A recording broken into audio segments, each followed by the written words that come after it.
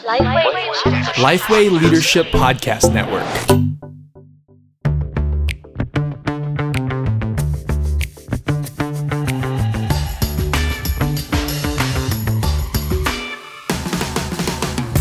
G'day, I'm Derek Hanna. And I'm Scott Sanders. Welcome to The One Thing, a podcast designed to give you one solid, practical tip for gospel-centered ministry every week. And Scott, we're a new week, but last week, a big week. We kicked off Relaunch conference. It was a massive scramble trying to get everything together for that and to get a whole bunch of pastors together online to be thinking about restarting, to be thinking about this season that we're in at the moment. Yeah, hugely encouraging. Good to hear from the guys out front. Also good to hear feedback from people across the country who tuned in as well, who were saying, you know, they do want to be connected. They are thinking through this stuff. Yeah, it was great. I mean, it was great just to hear from Adam Lowe all the way up in Toowoomba. You know, that was really nice to have his piece on change and transitioning amongst a whole variety of pastors from around the place. Yep, absolutely. Well, look, The One Thing is brought to you thanks to Geneva Push, the Australian Church Planning Network, and we're also proudly part of the Lifeway Leadership Podcast Network, and we'd encourage you to check out the network page on iTunes and see a few of those other podcasts. Scott, what are you listening to for the Lifeway Leadership Podcast Network at the moment? I've been getting my head into the 5LQ podcast at the moment. So to be honest, I am missing Todd Atkins, and I was hoping to get across to Nashville, but obviously international travel's been shut down. And so it has been great to sort of hear him talking with leaders, hearing his insights on 5LQ. So check that one out. But for now, you have pressed play on another episode of The One Thing, Two Churches' Approaches to Relaunching. We're going to feature two leaders today that you spoke to over the last couple of weeks. The first one is Rory. He's the lead pastor at Providence Church in Perth in Western Australia. Let's just listen to Rory's clip about what he's doing around Relaunch now. My sense is that leading out of the crisis is going to be more challenging than leading into the crisis.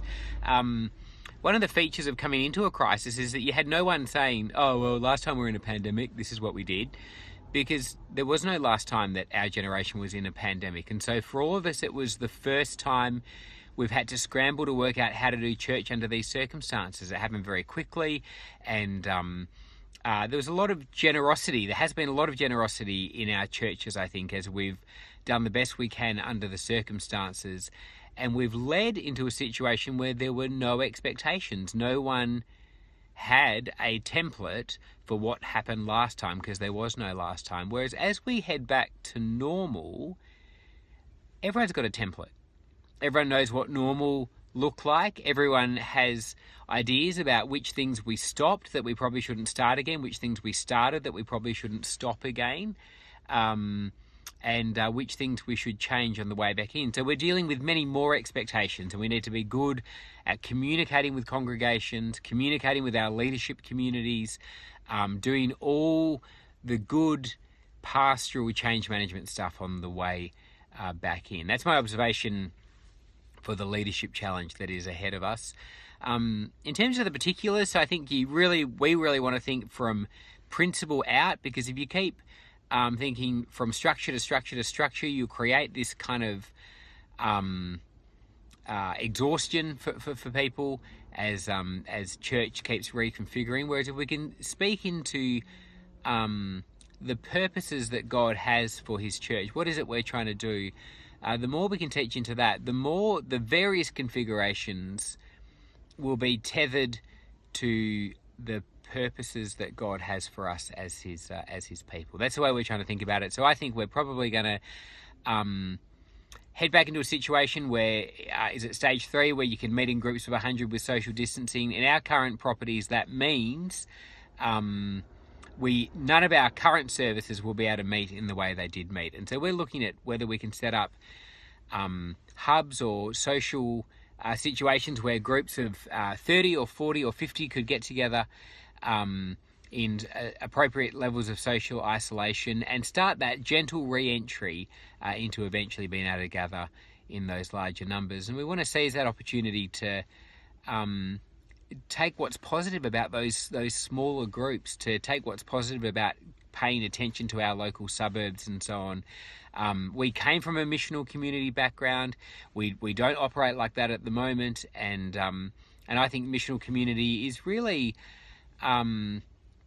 it's a structure, and you've got to work out how that structure serves the circumstances. And it could be for the next little while that smaller group, especially that dynamic discovery, that group between 30 to 70, could be a really powerful way of configuring our lives together on the way back in. That's what we're thinking. Lovely to be able to share with you. Let's just pull out some things that he said. One of the things he pushed into was leading out of this crisis. He's feeling like it's going to be much harder than going in.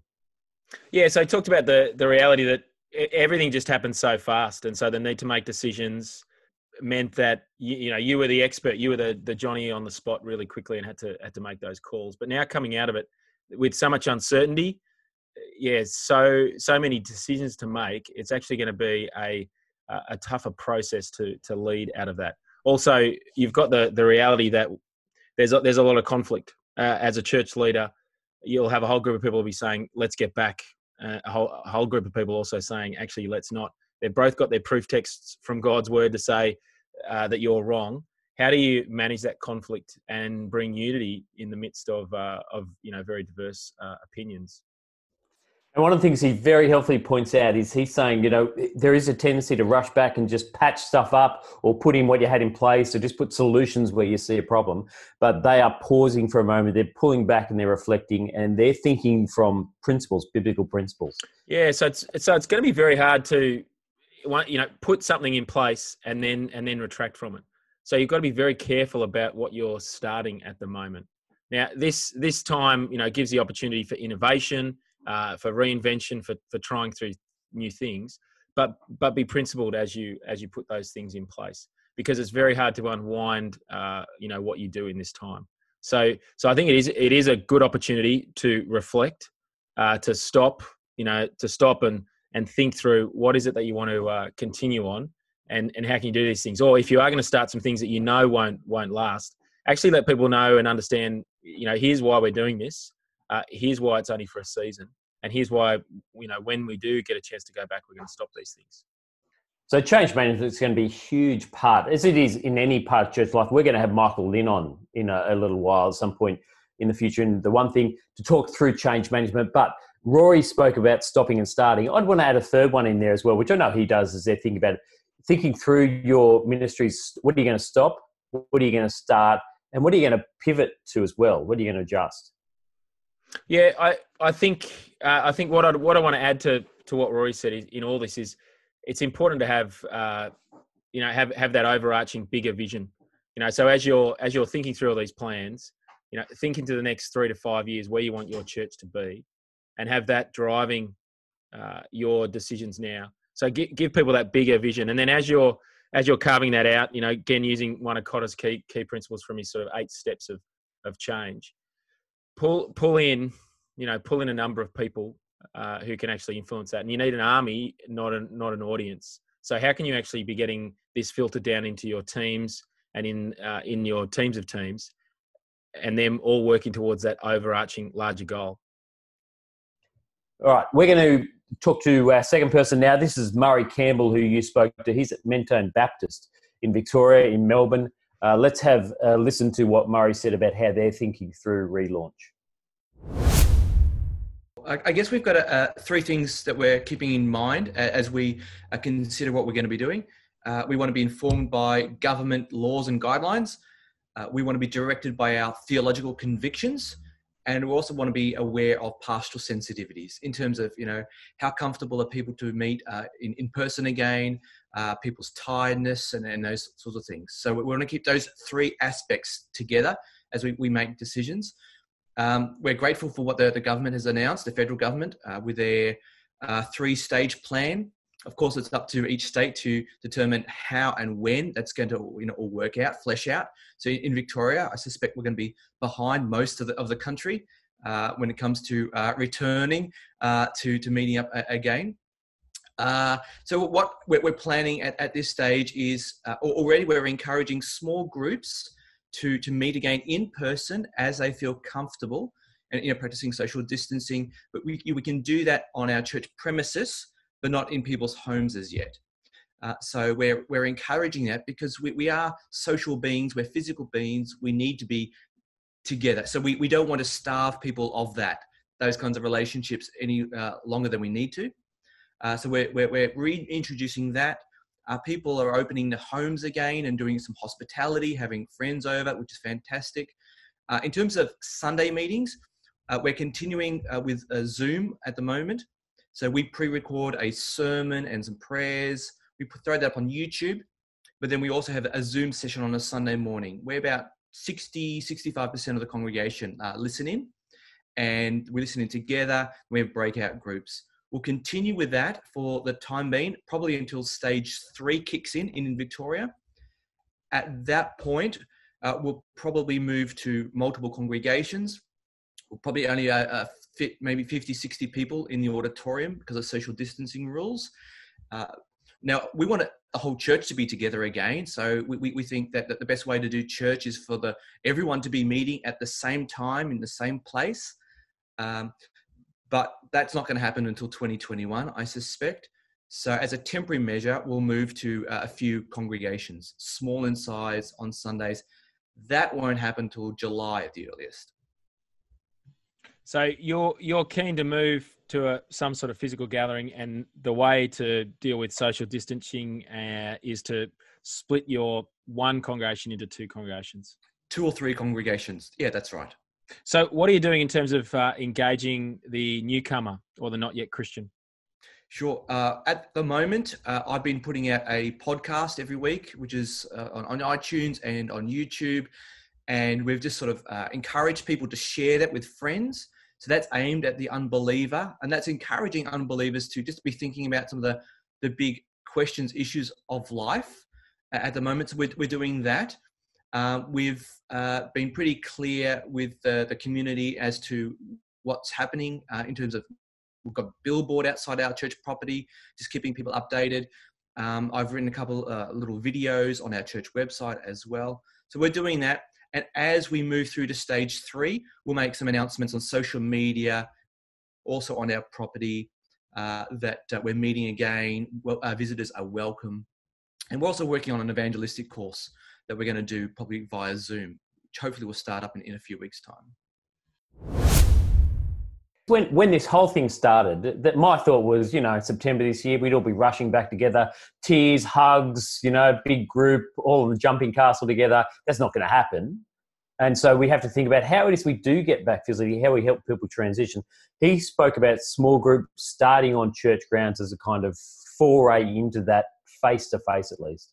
Yeah, so I think they are going to be the litmus test for how people are responding. Already we're starting to see, articles and Gallup polls sort of testing people's feelings towards, coming back into whatever this new normal is.